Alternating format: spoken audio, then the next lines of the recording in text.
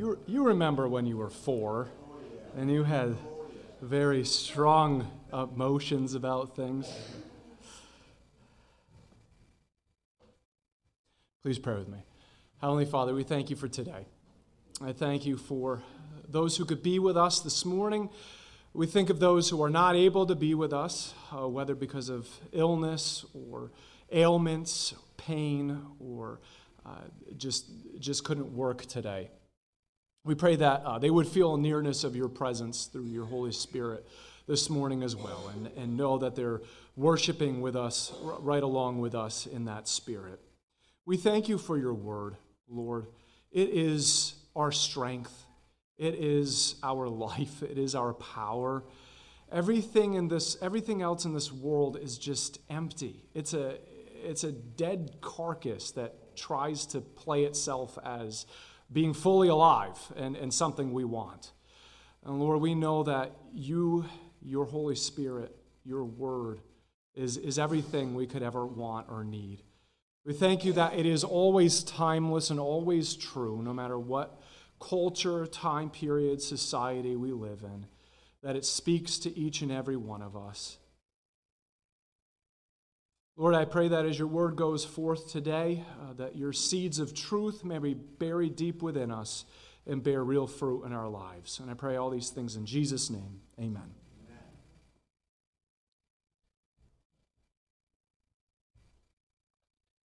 Okay, so similar to Christmas morning, I want to start our message time this morning with another quiz of sorts, but this time it's only one question quiz. And again, some of you are thinking, if you're going to make this a habit, you could at least have the deacons walk around and take our coffee orders during the worship time of the service. I'm not going to do that because I can see at least somebody here pulling the venti double cup no sleeve caramel macchiato with 2 shots of espresso, 2 pumps vanilla, 3 pumps hazelnut, soy milk instead of whole milk, whipped cream with cinnamon dusting, a scoop of vanilla powder, and a scoop of coconut shavings on top. I can already see that. I know one of you here would do that, and I could not do that to any of our wonderful deacons. So, here's our question. What was invented first, the telescope or the microscope? Maybe we should have a royal rumble here to find out. Okay. Technically, it was the microscope, but just barely. And interestingly enough, both inventions were created in Holland. The microscope is thought to have been invented around the year 1600, and the telescope, which is in simplest terms a reversal of the microscope, was invented in 1608. That's why I said it was just barely. In the 1660s, another Dutchman made his own lenses for his microscope and was the first to coin the term cells to describe what constructed the objects he was investigating. And famously, Galileo Galilei refined the first telescopes to explore the heavens, making observations about the universe that no one had thought of before, and supporting Copernicus's earlier theory that the earth revolved around the sun and not the other way around. With both of these inventions, one born out of the other, suddenly and seemingly overnight, brand new worlds were opened up to humanity. The world of the mind-blowingly gigantic and the world of what had been previously invisible to the naked eye. Atheistic scientists have used and will continue to use these discoveries to push their, in reality, nonsensical explanations of the origins of the universe. But believers in Jesus can look at each and every new discovery as another opportunity to reaffirm the biblical accounts of creation and the worldwide flood and bring praise to God. In Jesus' healing of the man blind from birth, which we started talking about last week, he not only gives this man eyesight, but what he's also doing is opening up a brand new world for him. And ultimately, a brand new world to explore and give God praise for. Last week, we introduced this setting as we began with verse 1 of chapter 9.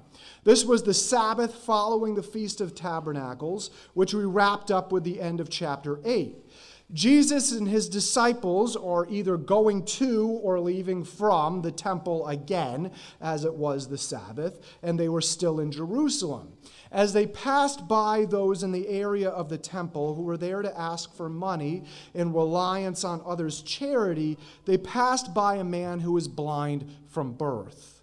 As they passed by this man, the disciples thought of a theological problem they didn't readily have an answer for.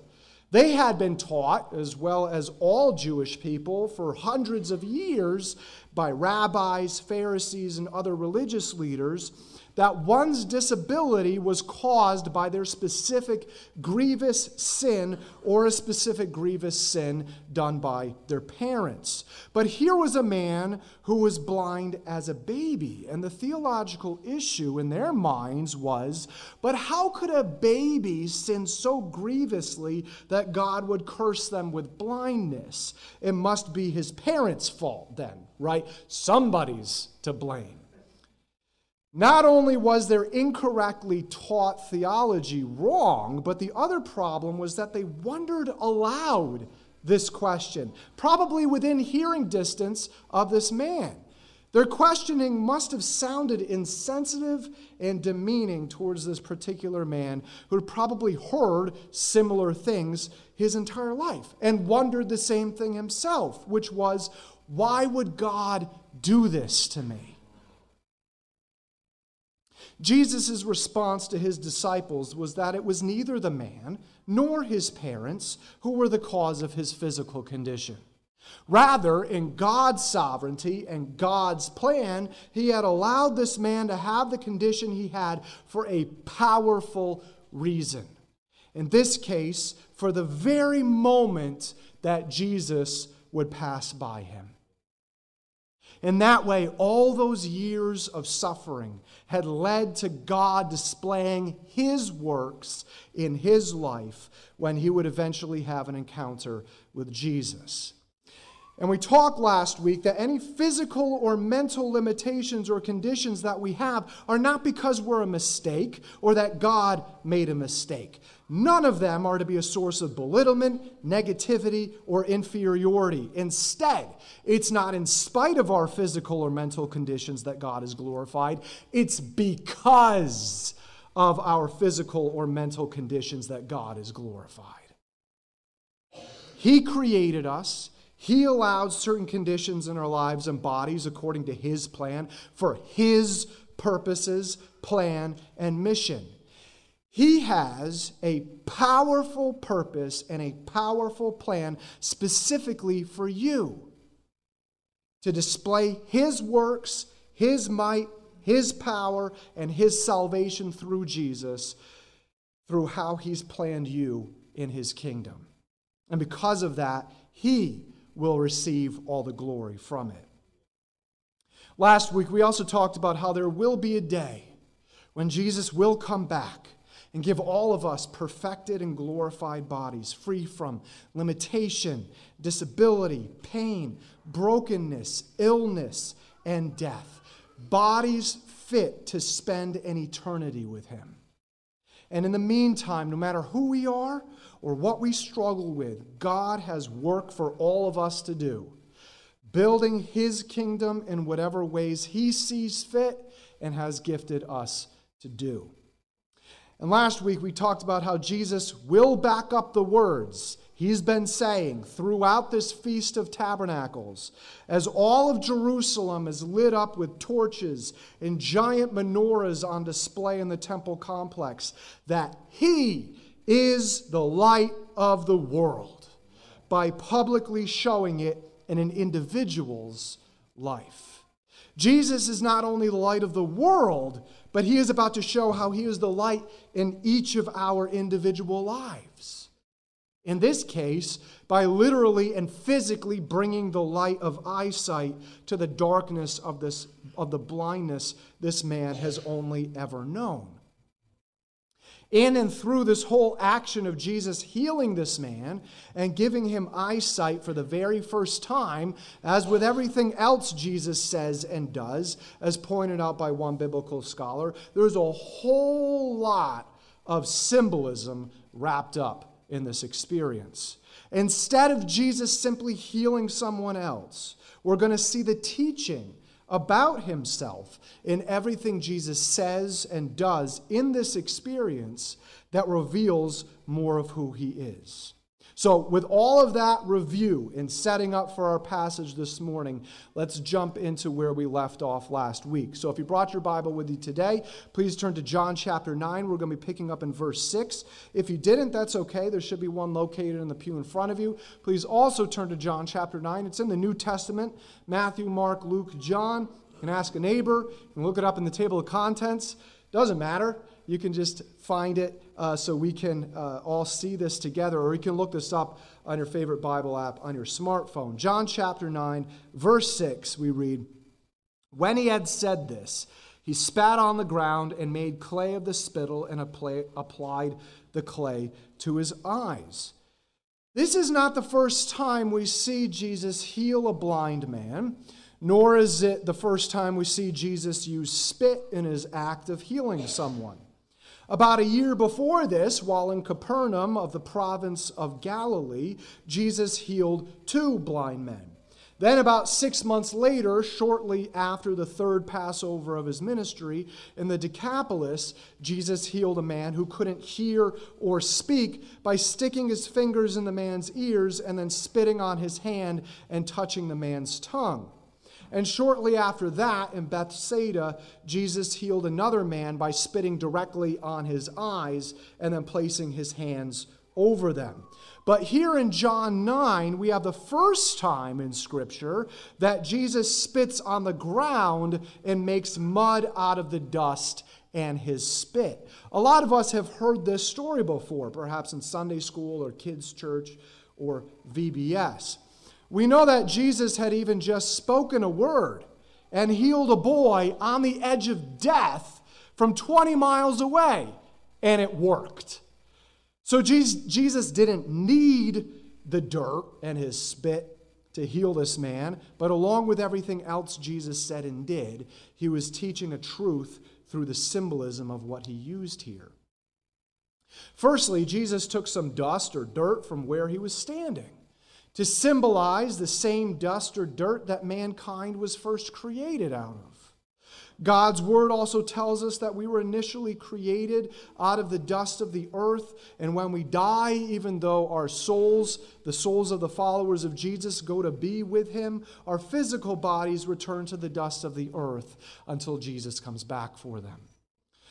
Firstly, Jesus reminded both this man and the onlooking people of who they owed their very existence in the first place to, and that any miraculous healing of their physical bodies originating from God and the dirt he had already created could therefore only come from him.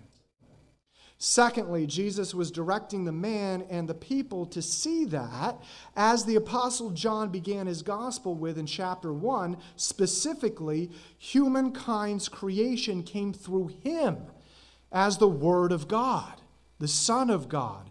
Jesus, as the Son of God, was ultimately the one through whom humankind was created. And it's through Jesus as the Son of God that any healing of the human body can come through. We can pray for wisdom for doctors. We can pray for steady hands for surgeons. We can thank God for the medical knowledge that we have now. But it's always ultimately from God the Father and through God the Son that any healing, recovery, and especially miraculous healing comes from. This connection to Jesus' deity as God and his role in the creation and healing of humanity flows directly into the next symbolism we see here. Jesus could have just told the man to close his eyes and blown the dust directly into his face and come away with the symbolic meaning we just talked about. But Jesus takes it one step further and makes a kind of clay by combining the dust with his own spit. Jesus could have even used a little bit of water that he could have had with him in a canteen to make the clay. But he makes a point of using his own spit to make the clay. Why? Because every ingredient and every step of making this clay began and ended with him. Again, it was through Jesus as the Son of God that the dust itself came into being. And it was through Jesus as the Son of God that humanity itself came into being. That occurred thousands of years before that. Now it's through Jesus as the Son of God, combining the spit coming from his own physical body, that dust is then made into clay. As Jesus himself says, the same man recording this event in this book and physically present there that day, about 60 years later, when the same Apostle John records the book of Revelation, in the very last chapter of that book, and therefore the very last chapter of God's word to us, Jesus himself says, "Behold, I am coming quickly, and my reward is with me, to reward each one as his work deserves. I am the Alpha and the Omega, the first and the last, the beginning and the end." For those of you who don't know, the first letter of the ancient Greek alphabet was Alpha, and we still see this being used in terms like alpha male, etc. today. And Omega was the last letter of the ancient Greek alphabet. Jesus expanded on this understanding with the first and the last and the beginning and the end. Jesus made this clay out of the dust of the earth, of which he was the creator, thereby symbolizing his deity. And Jesus made this clay out of his spit, therefore symbolizing his physical body as a human. In every way, the instrument of this blind man's healing represented Jesus and his healing as the Alpha and the Omega, the first and the last, the beginning and the end. Beyond the symbolism of the origin of the clay, there is symbolism in the understanding of the clay itself, as pointed out by one biblical scholar. In the Old Testament prophetic book of Isaiah, we see several references to humanity being clay and God being the potter of that clay. One specific instance of this is Isaiah 64:8. "But now, Lord, you are our Father. We are the clay, and you are our potter. And all of us are the work of your hand."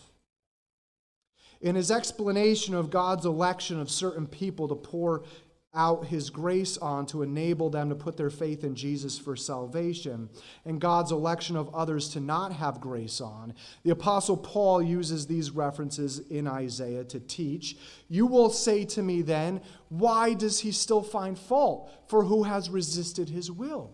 On the contrary, who are you, you foolish person, who answers back to God? The thing molded will not say to the molder, 'Why did you make me like this?' Will it? Or does the potter not have a right over the clay to make from the same lump one object for honorable use and another for common use?" Jesus, the first and the last, the beginning and the end. In both the Old and New Testaments, we see this truth. God is the potter, and we are but the clay. He chooses to shape us into what he wants. He chooses to have grace on us or not. He chooses what will happen to us in this life. The overarching hard truth for us to swallow as humans is that God is the potter and we are the clay, to be shaped for whatever purposes he deems best. One of the greatest struggles we have as humans is to just remember that we are the clay and to be okay with what God does with us as the potter. And here in this morning's passage, what is Jesus again connecting to himself with the making of this clay and applying it to the man's eyes? That he is the one and the same as the potter described in the Jewish and Old Testament book of Isaiah. That he is equal to God the Father in his being and his healing power. The one that his fellow Jewish onlookers claim to worship as God is standing before them, putting a mud mixture on this blind man's eyes. Jesus is also declaring to the man that he has the same ability and right that only belongs to God as also God himself to heal him. So Jesus smears this clay/mud on this man's eyes and then tells him to do something. Verse 7. And said to him, go wash in the pool of Siloam, which is translated sent. So he went away and washed and came back seeing. The pool of Siloam, John says here, means sent. But there is so much more significance to this pool and then how Jesus connects it to himself in the healing of this man. Nothing Jesus does is by accident or off the cuff, but always means something. This is a photo of what archaeologists believe to be the pool of Siloam, just discovered in 2004. It wasn't that long ago. You can see the steps on one side that lead down into this pool. The pool starts about, I'm going wrong way here. The pool starts about here. It's covered under this right here. You can see how big this thing was, too. According to one biblical scholar, the pool of Siloam has great significance, both to the Jewish people in Jesus' day and to this specific healing by Jesus. In 2 Kings, we find out that King Hezekiah, a relatively good king over the southern kingdom of Judah, who ruled over Judah about 700 years before Jesus was born, built a way for the city of Jerusalem to have a supply of clean water within the city walls, even if the city was besieged. There was a natural spring called the Spring of Gihon, about a third of a mile away from the city. Hezekiah commissioned that a tunnel be hewn through about 2,000 feet of solid rock from that spring to feed a pool close to Solomon's great temple, which he called the Pool of Siloam. When the Babylonians destroyed Jerusalem, they also destroyed the Pool of Siloam around 600 BC. But when Nehemiah was permitted to go and help out the rebuilding of Jerusalem following the Babylonian exile 70 years later, part of his job description was to rebuild the Pool of Siloam as well. When Herod the Great, of Christmas fame, was made a puppet king by Rome in 37 BC and started his massive building projects, most notably expanding the temple that had been rebuilt after the Babylonian exile, he also expanded the Pool of Siloam. It's after Herod's expansion of the Pool of Siloam that those who were poor or sick started bathing in the pool, and here's where things get cool. So wake back up if you nodded off for a second there. According to several rabbinic teachings and traditions, the Pool of Siloam becomes known as the Messiah's pool. In addition, what important festival did we just wrap up, which holds much significance in connection with the Messianic kingdom and end times events? The Feast of Tabernacles. You might be sick of us talking about this feast for so long, but we're not done yet. Each morning, for the first 7 days of that 8-day celebration, a priest would take a golden cup and go down to the Pool of Siloam, dipping it into the pool and bringing it back to the altar at the temple. While that priest would pour the cup of water from the Pool of Siloam on one side of the altar, another priest would pour a cup of wine on the other side of the altar. Why did they do this?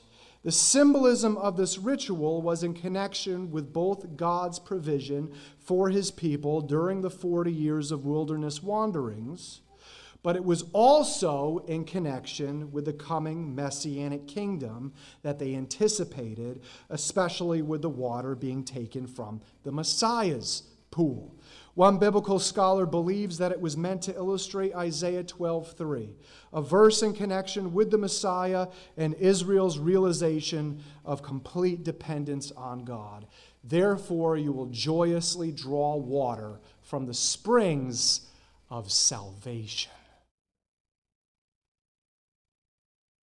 Just as John notes that the Pool of Siloam also means sent, the Messiah, in whom not just the Jewish people, but the entire world would experience salvation, sent by God the Father, sends this man with mud on his eyes to this pool called Sent to experience physical salvation from blindness and later on to experience full salvation from spiritual blindness. Did you ever think there was so much symbolism and meaning to this famous story of Jesus spitting into some dirt and smearing it on this blind dude's eyes? God's word is certainly a location of digging your shovel in and taking out buried treasure after buried treasure, isn't it? Getting back to our account, the man first had to go to the pool. He had to have enough faith to be led through the streets of Jerusalem from the temple area to the pool of Siloam, and then have enough faith to take some water and wash his eyes off with it. Verse 7 tells us he did. He was miraculously healed, and he could finally see. We spent so much time on the symbolism and meaning and power of everything that happened in these simple actions that we'll have to wait to take a look at the fallout from all of this next week. Let's rewind a little bit.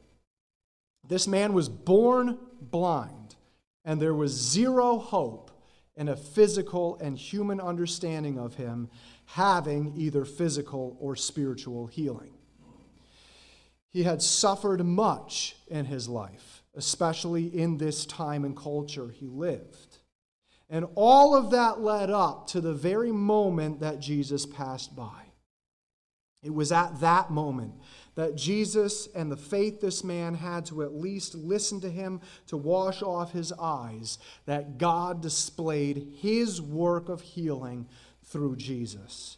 He finally experienced salvation from the physical darkness he had spent his entire life in. And soon he would finally experience salvation from the spiritual darkness he had spent his entire life in.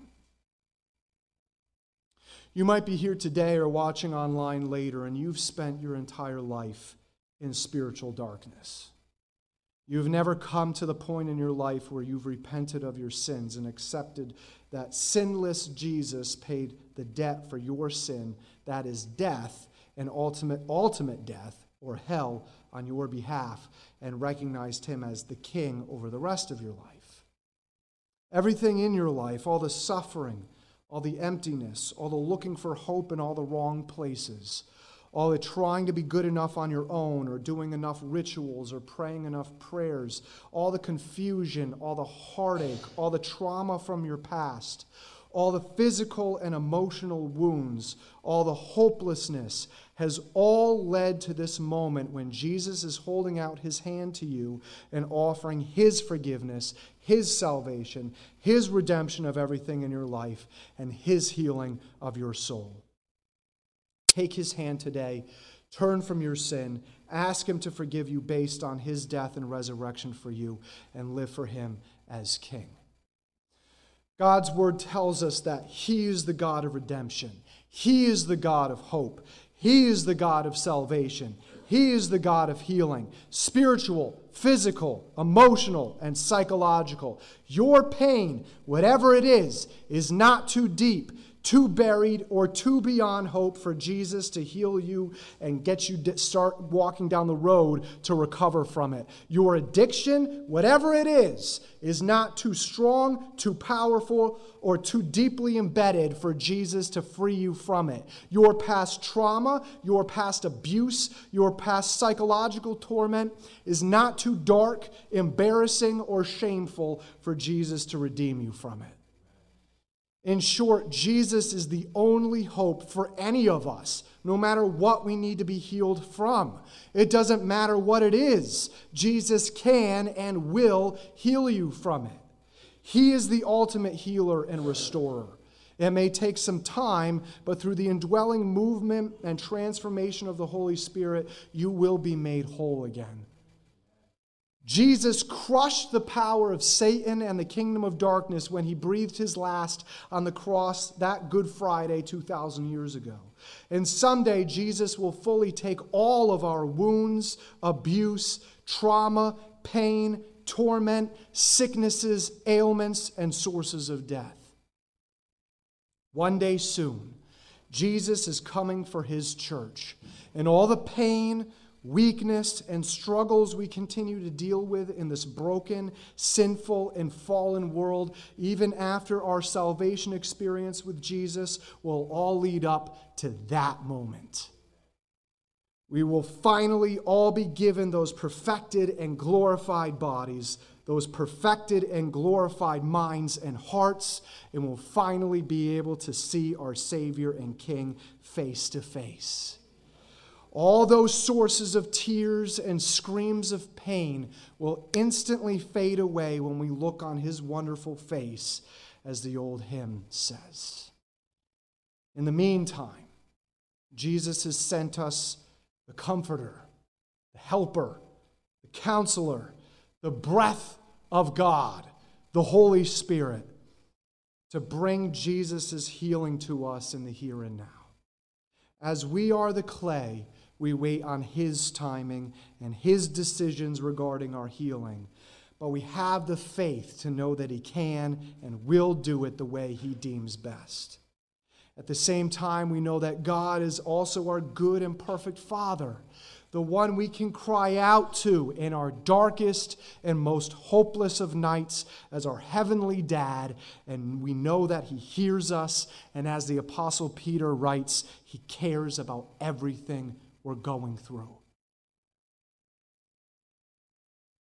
Look to Jesus as your only source of healing. Don't look for it anywhere else or anyone else or anything the world loves to shout at us with and shove in our faces. Look to Jesus and he will never leave you. He will never forsake you. He will never give up on you.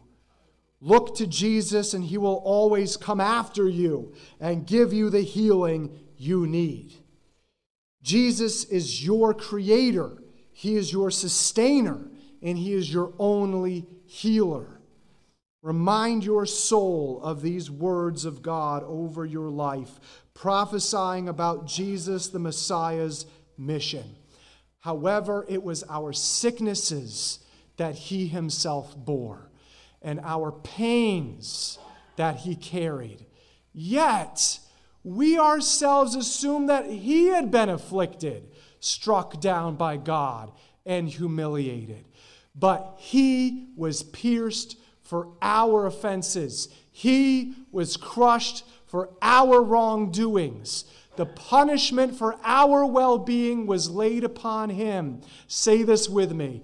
And by his wounds we are healed. Amen. Please pray with me. Heavenly Father, we thank you for this powerful experience in your word and what it still tells us and teaches us and shouts at us today. That you are still the same God, you are still the same healer, you are still the same creator and sustainer and life giver. You are still the one we can cry out to in our darkest of nights and most hopeless of times. And it is only through you that we can and will have healing from all the trauma, all the illness, all the psychological abuse, all the physical abuse, all the pain, all the torment we've experienced. Any healing can only come from you. We thank you for giving us the Comforter, the Helper, the breath of God to start working this in us right now. And we know that you're coming back for us one day and will fully pour out this healing on us at that point. And everything we've been through, all the suffering, all the fear, all the anxiety, all the pain, will lead up to that very moment when the trumpet blast of God will burst out of heaven and you will come back and rise us up to be with you forever. And as the Apostle Paul writes in 1 Thessalonians 4, let us all encourage each other with these words. I pray all these things in the saving name of Jesus Christ. Amen. Please stand.